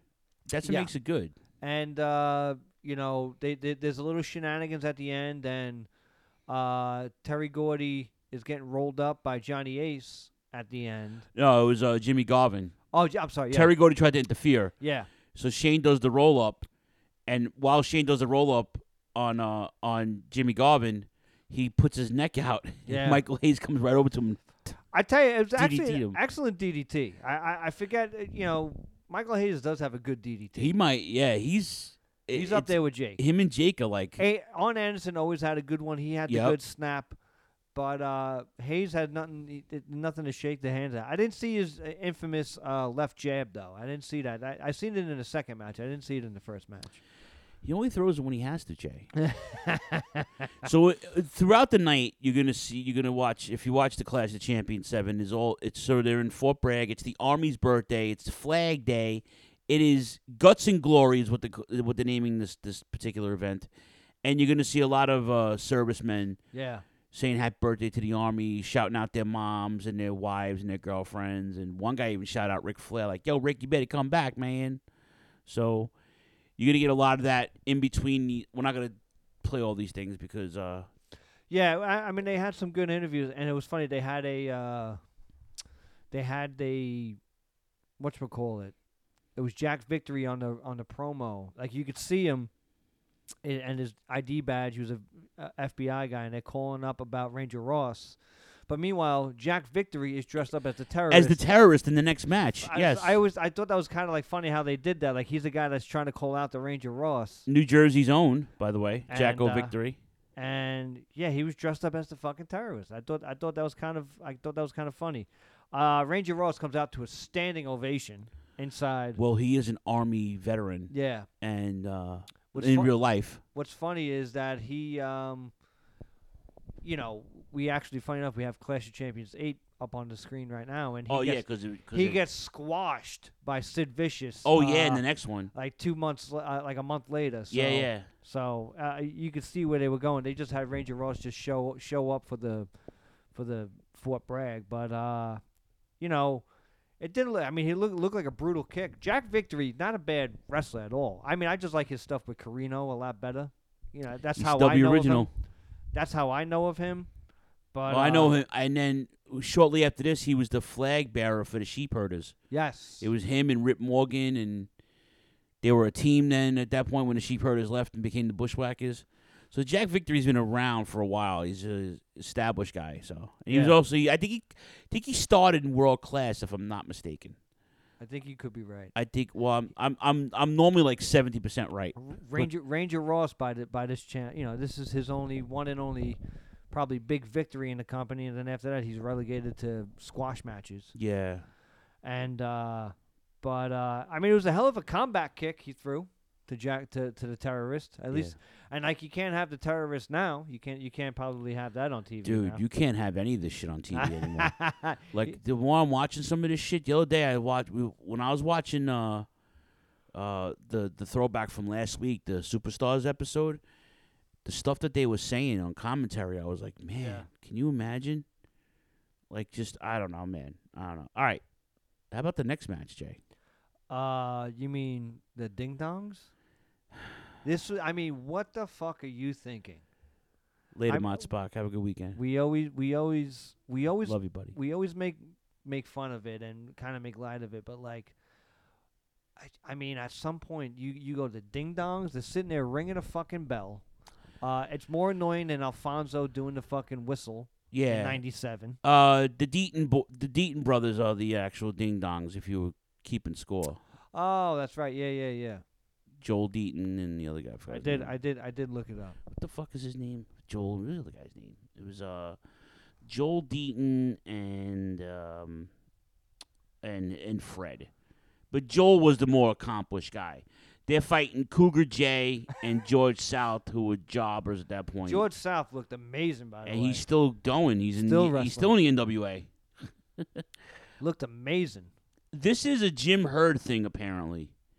I don't know. Thank you, Mr. Pizza Hut, for the Ding Dongs. Thank you, Matt. As I switch over to the chat room, I'm bringing up Jim Herd. Yeah. This is Jim Herd's vision of trying to be character based, trying to be Vince McMahon. Something appealing to the kids. You know, they came to the ring with fucking bells on. There's bells all over the ring mat. Every time I did a move, there was bells were everywhere. One of them's ringing the bell on the outside. That doesn't last long on the fucking pole because I think he kicked it off climbing up to the top. Yeah. And I want to give shout out to I'm sorry I didn't mean to cut you off. I want to give a shout out to Jim Ross and Bob Cottle for making them, at least trying to make them fucking look like a team. Yeah. Go ahead. I'm sorry. Finish your point. They went with it, as serious as they can, but man, you can't shine up shit at all. This is just. It was terrible looking. It really was. Like, it's just they're coming out in full on suits, and they almost look like they have like the notification bell on, and stamped on their front. They could have had Choppy's bell for all that matters. But like it's just you're gonna tell Jim Herd like this is a great idea, like because you're just yesing him to death at that point, and. To me, I don't know, man. Where is it going? And listen, this isn't their last foray into fucking. They're on TV for the next few months or so, but it's fucking awful. You ain't lying. It's awful. And wasn't this the same guy who wanted Ric Flair to shave his head and call him and have a Spartacus? That's fucking hysterical. Yeah. So telling the greatest performer of our generation. George South did the best he can with these guys. I tell you though, Cougar J, they can work though. They're workers. Not for nothing. I did like their finishing maneuver. See, this is where you could find something. One guy does the elbow drop off the middle rope, and the another guy does the knee drop off the top.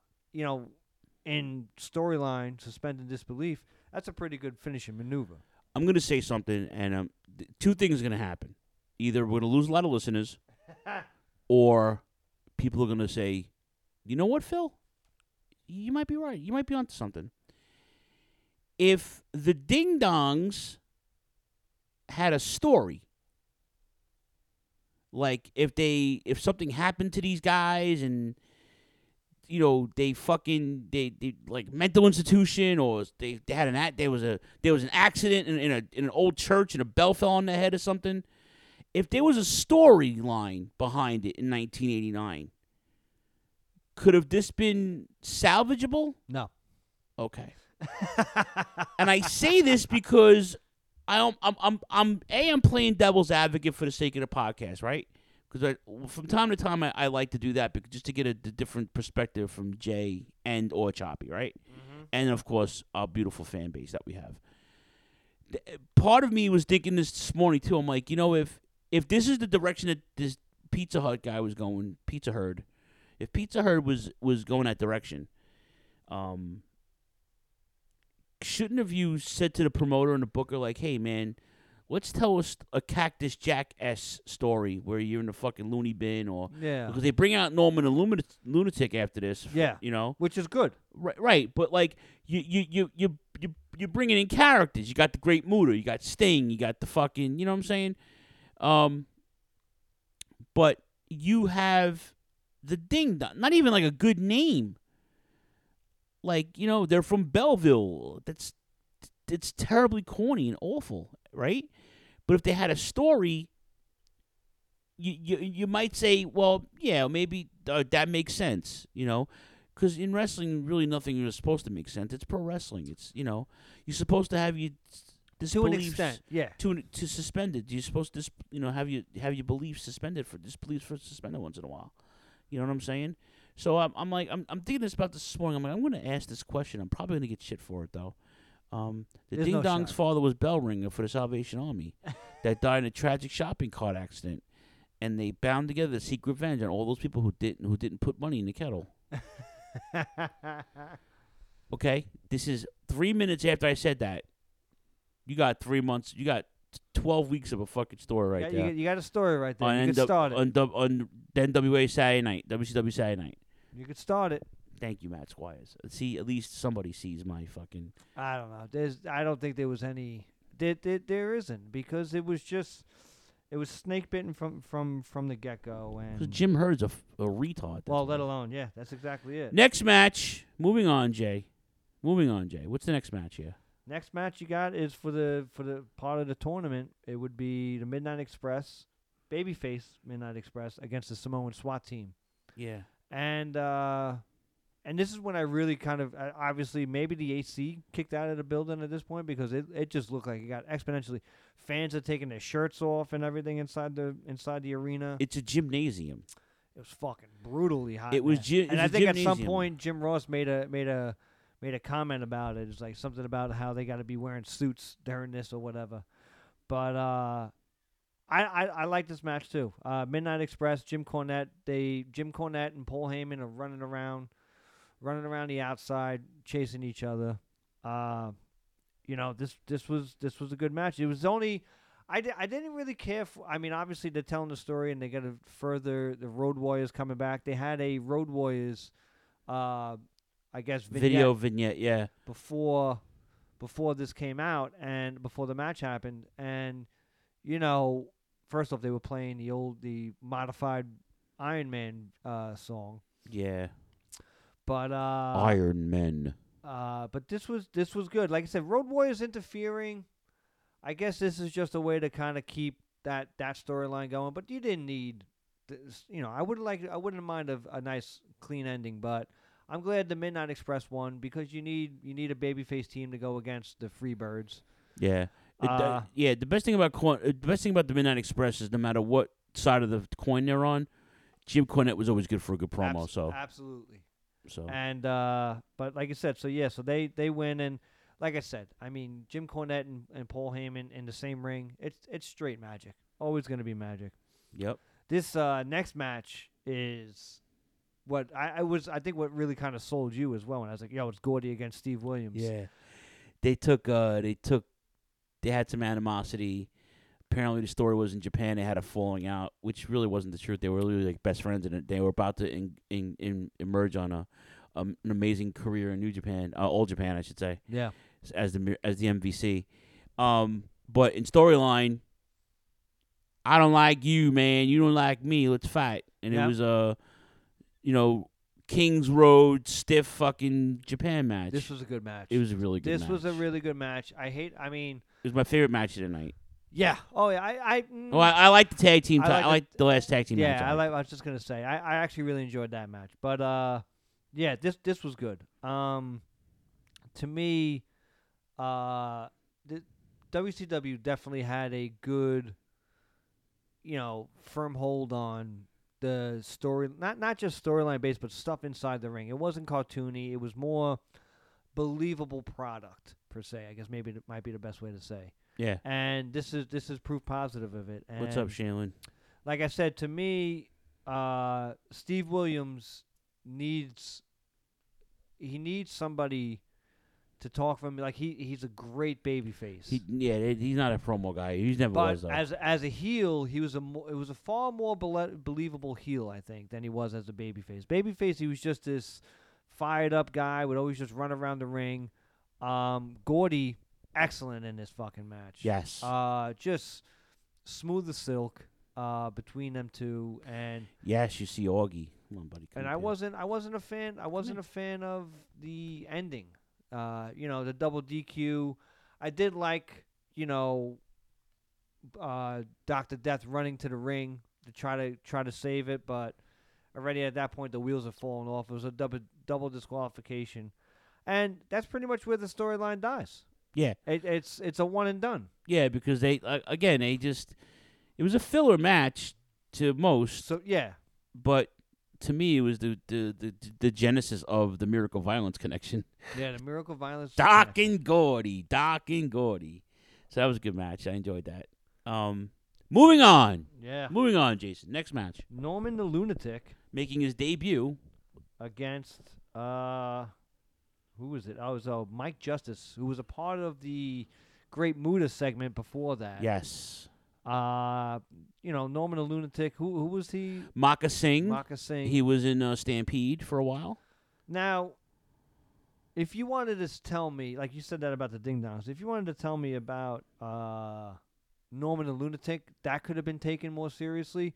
I think there's something to that, but not the Ding Dongs. Norman the Lunatic, yeah, like you said, it's that believable aspect of it, and managed by Peanut Head Teddy Long. Oh yeah.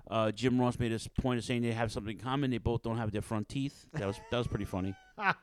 Maka Singh was big in Stampede. He was an adversary of the late great Owen Hart. Actually, they had a feud for a while, allegedly in Stampede. But Norman becomes a main character in the next couple of years of the NWA WCW merger. But yeah, it definitely worked better than the Ding Dongs. I just tried to salvage something from wrestling because I'm a fucking mark. Yeah. The throwback for today is Clash of the Champions 7, and we're halfway through it. But I strongly suggest you go back and watch it. It's okay. I know you tuned in late. We apologize. We just Jay's back from vacation. He's got a lot of shit going on right now behind the scenes, so we're trying to accommodate him. And I want to have the night off too. So anyway, yes, he makes quick work of Mr. Mike Justice. Teddy Long's got the keys to the state penitentiary, state institution. Yeah. From the state hospital, I should say. And that's how it's almost like a Kamala type thing, or Undertaker with the urn, or Kamala with with Kim Chi and the handler. And not a big fan, but I understood why it happened. Yeah, exactly. So, but moving on, Jason, moving on. So the next match is the Steiners with Missy Hyatt against Kevin Sullivan and Mike Rotunda, the Varsity Club. There was a pseudo reunion with the Hot Stuff Inc. because they brought Eddie Gilbert in. He was feuding with the Great Muta. Yeah. And Jay mentioned the segment with Mike Justice. Eddie Gilbert was the king of the fucking fireballs. Him and Jerry Lawler were like infamous for doing the fireballs. Yeah. And in storyline, he threw a fireball in the jobber's face instead of Muta. So that kept him off TV for a while because he messed up. But they were going to have this whole Hot Stuff stable again, according to, if you ask Missy Hyatt. It's supposed to be her and Eddie, and then Rick Steiner was already there because he was part of that Mid-South with them. But they had Scotty. This is Missy Hyatt before she turned into a melted candle, correct? Yes, big time. Correct, Shanlin. Correct. But yeah, the Steiners were, this is Kevin Sullivan not liking Rick Steiner in storyline. The Varsity Club, at this point, were World Tag Team Champions at one point. They were U.S. Tag Team Champions. And every version of them were fantastic workers. Like, you had, Jay mentioned Dr. Death before, as a babyface. As a heel, he was an amazing part of the Varsity Club. Yeah. You got Mike Rotunda, whatever the fuck they want, whatever vowel you want to put at the end of his name. Yeah. At that point. Fantastic worker from the University of Syracuse, all right? Dan Spivey, big Dan Spivey, Florida's own, former University of Georgia Bulldog, and of course, the man, the myth, the legend, the games master, the taskmaster, Mr. Kevin Sullivan. Yeah. Who I just donated to his old colleague, Abu Dean from Florida Championship Wrestling, who's in bad shape right now. So Joel Gertner had a fundraiser, and he was selling like I don't collect football cards anymore, but he was selling football. He was bidding. There was a bidding thing on Memorial Day. Oh, okay. So I just spent like $37 on football cards that I don't care about, but for a good cause. So Buddha Dean get better. Yeah, Kevin Sullivan, Varsity Club, in my eyes, one of the greatest underrated fucking factions in pro wrestling. Mm-hmm. You could have had it. Any generation of pro wrestling could have had a Varsity Club, and this was no exception. So Steiner, they were all in cahoots. They're all in the tag team title hunt, and this was a good match. This was a good match, and I've made. I didn't like the fact that the brothers didn't match gear wise. I don't know why I held on to it. You know, they never matched really. Yeah, but at least like the singlets or what have you, and yeah, you know, you had Scotty with his mustard yellow Speedo tights. But to me, I love a good babyface Scott Steiner. I think he was excellent in his role. Going into it, they were just getting this train rolling. I don't think Scott was in NWA long at this point. He was only in for a handful of weeks, if not. Yeah, he was fairly new. So this was a great start to that, and to me, this was good. The dog-faced gremlin, he had more of the. He had more of the persona, and this was going to be the start of the woman getting in. What was her name? Not Rachel Green. Robin Green. Robin Green being introduced into onto the TV, and I think that made for some good segments and everything. But match wise in the ring, I mean, Kevin Sullivan could still get it done. Kevin Sullivan looked the same from like 86 to 2006. Yeah, it's true. But I like this match a lot. The next match, Sting against Wild Bill Irwin. Yeah, the Goon. It was didn't he? I don't know. It was Buck Zumoff who went to jail for child porn. I think it wasn't him, but they were all part of that AWA thing. Yeah. Jim Ross is like, yeah, Sting's respecting the bullwhip of Wild Bill. No, Sting's not respecting it. He doesn't want to get in the ring and get hit with it. Okay, this is the bottom line. Yeah, exactly. Sting was the television champion at this point before he lost to the Great Muta. And this starts the feud with him and there was the J-Tex. We're watching a match right now, actually. And it was, it was Gary Hart, Dick Slater, Dragon Master, Terry Funk, Great Muta against whatever was left of the Horsemen and Sting. Anyway, so this is, this was a good, it's like you said, a filler match. Yeah, it was still Sting's the TV champion at this point, so we're still trying to get Sting over, and it's doing a good job, and it plays out like you said later on with J-Tex and everything, where Sting comes out to Ric Flair's aid at the. It was it Fall Brawl? No, it wasn't Fall Brawl. Oh, Great American Bash. Great American Bash. Yeah, I think so. And so, like I said, but Sting at this point still a little green, but he's listening to Bill Irwin in the ring and listen to crowds behind Sting the whole way. Yeah. Sting gets the win. I should mention real quick that they showed some vignettes of an incoming flying Brian Pillman. Yes.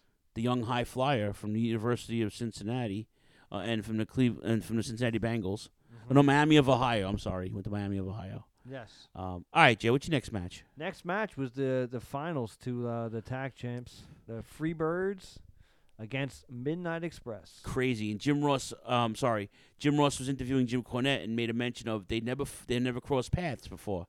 This is the very first time the Midnights and the Birds got it on. Mm-hmm. What a good match, huh? This was excellent. And like I said, same thing. You need the Freebirds need to be heels. Midnights, they're painted with the baby face, but they were tweeners, and it served the purpose because they had heat with the Samoan SWAT team. Right before the match starts, Jim Cornette gets attacked and gets knocked out by Paul Lee with a loaded tennis racket. Yes, had a fucking had some chains in there wrapped in tape. It had a horseshoe. Loved it. Yeah, man. And So that- like I said, this match was excellent. Really good action inside the ring. Come towards the end, Gordy does get involved, which, like I said, if you're trying to make sense of the booking, he does get involved in this match. Hits, did he hit Stan Lean with the powerbomb? I forget who it might be Bobby Eaton with the powerbomb. Bobby Eaton. And looked, and P.S. Hayes comes in, slithers in for the cover and gets the win. And I loved it. Great psychology. Jimmy Garvin's debut, he becomes champion. And it's not a bad look because, like I said, I mean, the original setup of Buddy Jack and Terry Gordy and Hayes was excellent, but I really do like Jimmy Garvin as the new style, and like they were doing the point. I don't know. Yeah, I just love everything. No, not about many it. people. It's funny you say that because I've been praising Jimmy Garvin for years. You know that. Not many people feel that way because Buddy Jack was such an intricate part of the Freebird in terms of stories, and he was like he was the bump taker. He was the bump taker. Yeah, the hair loser. Like he did everything the Freebirds needed him to do. Jimmy Jam on the other side of that coin, kind of the same thing, except he was a better wrestler. I can tell you that. Yes. And he could talk too. He could talk. He knew he knew what to do inside the ring, and like I said, he could work both styles, babyface and or heel. But same thing. I think he was a far better heel. And the announcers do a great job. I actually like the idea of two main guys, Jim Ross and Bob Caudle, and they do a really good job of, after Cornette, he got attacked or whatever, like kind of playing up the fact that the Midnight Express couldn't get it done without Cornette. Like it kind of almost saying that might have been the reason why the Midnight Express couldn't beat the Freebirds. Yes. And that idea of that the manager is just as important as compared to the wrestlers inside the ring. So I do enjoy that storytelling type stuff. So, but I like this match. This was my favorite match of the night. I enjoyed the main event a lot. Doctor Death and Terry Gordy I enjoyed, but this was my favorite. Because I'm just unabashedly a huge Freebird fan. Yeah, no, nothing wrong with that.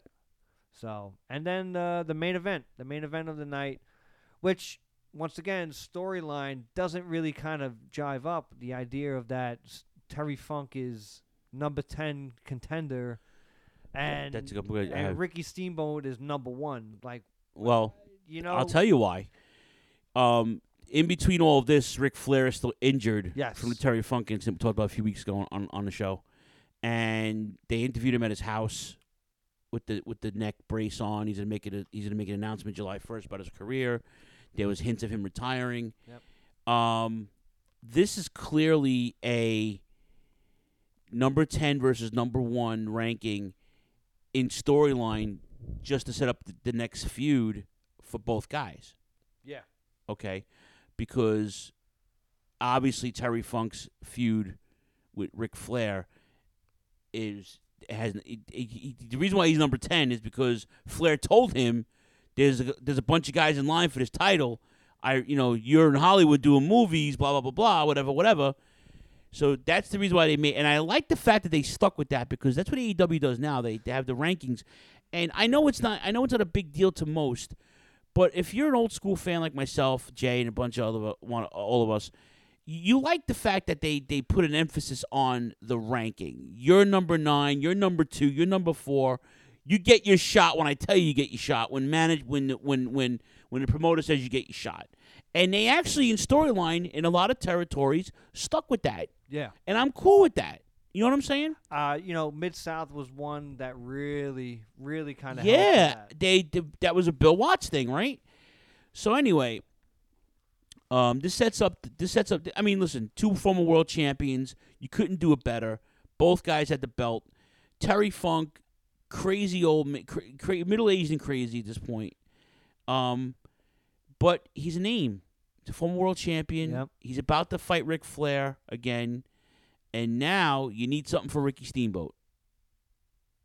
So, And this was a good thing for, like you said, for Steamboat as well, because he had just lost, prior to this, and lost the belt back to Flair, yeah. To Flair, and so this was a good springboard, but a little bit of a schmaz, ending in the sense of that, this long great match, and then Terry Funk just goes outside and grabs a microphone and just clubs him right in the head, and now the match is over. Like I wasn't a fan of that, but it does But play. this- yeah. It plays into it. Obviously where they're moving with Funk and Flair, it does play into that idea of that Funk will do anything. He doesn't care about winning a match. So that aspect. But if you put me at this time, that would have been something I would have said. But the long-term story arc of it does make sense. But the big thing was at the end, and they were into it. Jim Ross did a good job the whole night interweaving the idea of like, oh, we talked to Lex Luger in the back. We want him to come out and say hello to the troops and say hello to his fans and everything, kind of pushing, Luger to come out and this big baby face and U.S. champion too, yeah, I believe. And so he comes out to save Steamboat, or what we think to save Steamboat, and ends up. It was a great heel turn. I thought it was a great storyline. The way that he did it, the execution, everything around it, I think was good. I think this was his third time turning heel, fourth time turning heel in 2 years. Yeah. I'll ask the question again. Who had more heel turns, Total Package or Big Show? Without a doubt, Big Show. But also Big Show had a lot of flop heel turns. Like no one cared. This wasn't one of them. I think Luger, it was the right crowd to do it in front of too, if you think about it as well, because the crowd was, I mean, literally, figuratively, and literally hot. The crowd was into it the whole show. There was no kind of like holding back from that. Yeah, besides the fact that it was North Carolina in a gym in 4,000 degrees, the fan base, I'm telling you, they always had a good fan base in the South. So it's Greg Croner Jones checking in. What's up, homie? Have we done Great American Bash 97? I think we have. 97? Yeah, I think we have. We got to check the archives. Yeah, you could. We have a wonderful tool called Google. Yeah. You could type in Turnbuckle Throwbacks, Great American Bash, and I'm sure all the Bash shows will come up on either our feed, Wizards feed, or the Rant feed. We'll look into it. We have 450 something episodes, 57 episodes. It's hard for me. Few doubles. Shaylin asked me yesterday, she's like, "You have episode 100?" That was her first episode. Uh-huh. So she's fucking 300 episodes in, right? And she still listens. So thank you. Yeah, no, I just looked it up and sent her a link. Yeah. But yeah, we've done so many of these. I'm sure we did some of these twice over. But I did it on purpose to get. We have a bigger audience now. A and B. I want to get perspectives from Choppy and Jay. So yeah. So anyway, so that's it. That's Clash of the Champions V11. V11. And we're gonna play the outro and get Jay out of here, and that's pretty much it. Anything else before we go? Anything else you want to? That's it, partner. Plug and play. Everybody, just pay attention to the future. We'll be here. Yeah, we're gonna have a date for next month for the anniversary show. I just have to get everything together with the boys and see who's gonna be around for that. Make it a big deal. And it's SummerSlam '92 is the throwback for that. We have a couple of cool throwbacks for you this month, though, so stick around for that. The debut of something special that happened 20 years ago. Yeah. And something else, too. We got a lot of shit going on. Turnbuckle Throwbacks, Anchor.fm, TurnbuckleThrowbacks.com, Pro Wrestling Tees. You guys know where we are social media-wise. We're everywhere. We're on every platform a podcast has. Look us up. We love you guys. Have a great rest of your weekend. Keep a tight ass. And let's go Rangers. Yeah, right. Peace out. Say goodnight, Gracie. Good night, Gracie.